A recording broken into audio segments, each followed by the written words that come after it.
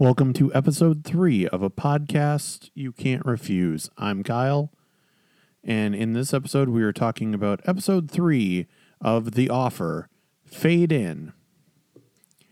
And this episode picks up directly where we left off the last episode, with Al Ruddy being kidnapped by the mob. Very similar to how Tom Hagen is kidnapped by a Sollozzo in the first Godfather movie. Complete with, when they finally get to the meeting, Joe Colombo saying, "Hey, don't worry. If I wanted you dead, you'd be dead already." Colombo says in this scene that he's kidding, but let's be honest, he probably isn't. The crux of this episode is for sure the scene between Al Ruddy and Joe Colombo, where Ruddy says and promises to let Colombo read the script after their meeting. And Colombo sees just the word fade in. And Ruddy explains that it's a script term for, starting off black and then the picture eventually fading in and then appearing on the screen.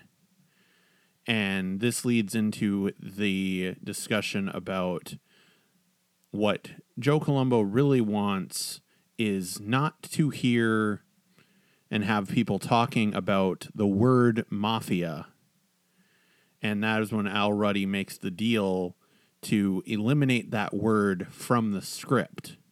And for those of you that have seen The Godfather, you know for a fact there is no mention of the word mafia in the first movie. There is a slight reference and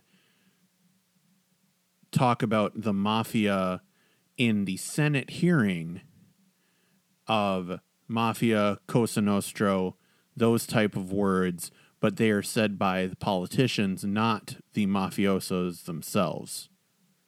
I also have kind of loved the fact that there does not exist any other type of pastry in the offer thus far. It is only cannolis. And as we all know, leave the gun, take the cannolis. We then go up to Staten Island for the tour of the compound. And you can tell right away Francis Ford Coppola is enamored with this space. He has Ruddy and Betty sit down at one of the tables outside, acting as stand-ins for Michael and Kay for the wedding scene. And this is also the scene where we get Ruddy talking to Francis about, "Hey, I need you to do me a favor. You need to get rid of the word mafia. How many times has it appeared in the script?"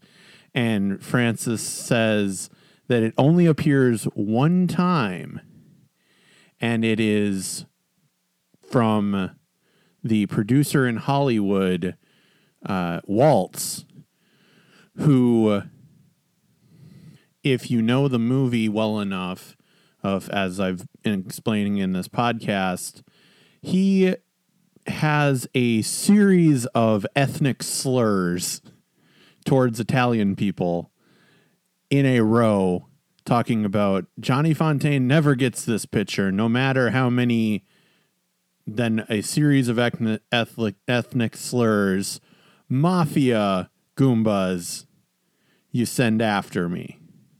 And Ruddy's like, cut the word mafia. And Francis clearly has the reaction of, there's enough ethnic slurs in there already. We're fine. Which, that is one thing that I do enjoy about the Godfather movies, is actually the fact that the mafia characters themselves are actually the more pristine and almost more heartfelt, at least, and more politically correct characters. Like, we have Waltz saying all of these ethnic slurs and then finding out, oh, you're not actually Italian? Fine. You're German Irish? Okay. I got a couple ones for that too.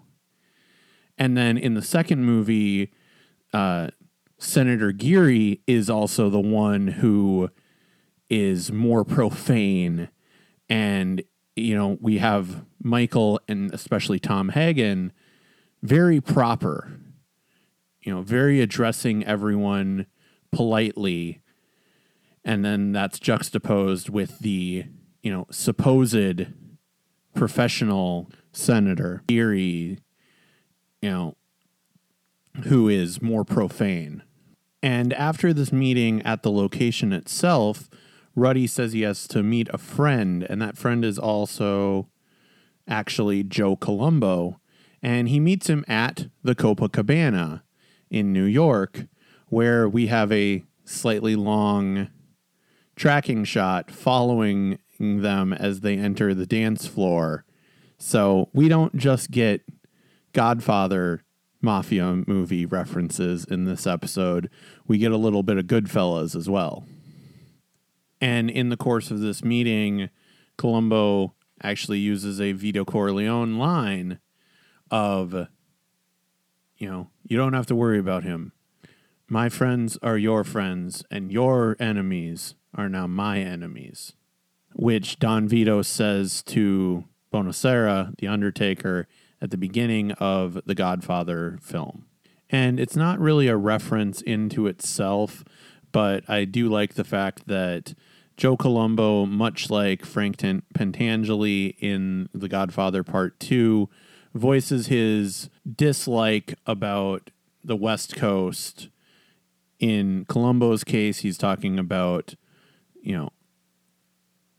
Los Angeles, whereas Pentangeli doesn't understand high rises and an ivory tower that Michael is living in, and here sipping champagne cocktail in the Lake Tahoe. So I just thought that was a fun little character trait that both of these characters end up having. And then one of the next scenes is on set that is clearly a rehearsal space or a theater, and it is Francis Ford Coppola doing a meeting with Al Pacino, talking over how Al portrays and thinks about the Michael character.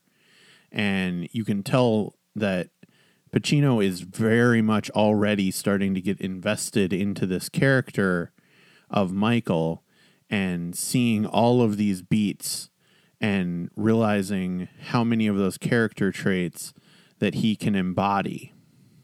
I also love how it takes less than a full scene for the idea of Françoise, the girlfriend of Al Ruddy, helping out in the office, for all of that to come apart terribly and in the most wonderful way. I know she doesn't know what is happening and the extent of the Mickey Cohen problem and the mafia problem and how it actually all spun from Frank Sinatra hating the script and the book. But pitching Frank Sinatra as the Don is incredibly hilarious. And then, of course, capping that off by doing that in front of Robert Evans. And even Betty is like, how long is this going to become a regular thing? Then we get a scene of showing the casting reels to Robert Evans. And this is one of the big freakouts where he says that Al Pacino never gets this movie.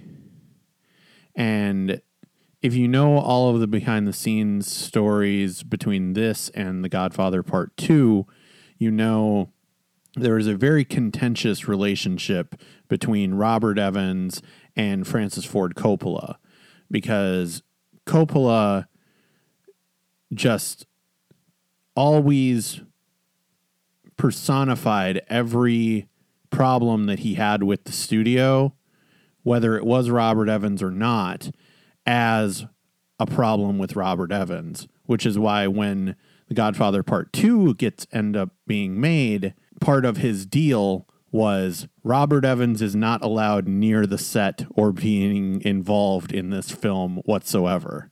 And one of our last scenes is Joe Gallo, crazy Joe Gallo, being released from prison, and he goes up to Harlem instead of going back to the regular Italian mafia, and we get a little sit down with the mafiosos and Joe Colombo about Gallo, which, thanks to series like Boardwalk Empire, I have done a lot of research into the 30s and 40s gangsters, but I don't know a ton about everything kind of leading into the 70s gangsters. So I'm actually interested to see where this plot line in particular goes, because I don't know as much about it. And then the episode ends with a bit of good news, bad news, in the fact that Mario Puzo finally gets a letter back from Marlon Brando, and he is very much interested in playing the Don. But also, Joe Gallo is going to burn down the world of Joe Colombo. So that's all the references and Easter eggs that I found in this episode. I'll be back next week. And until then, make sure to follow me at Knocked Out Films and make sure to like and subscribe to this podcast. Thanks.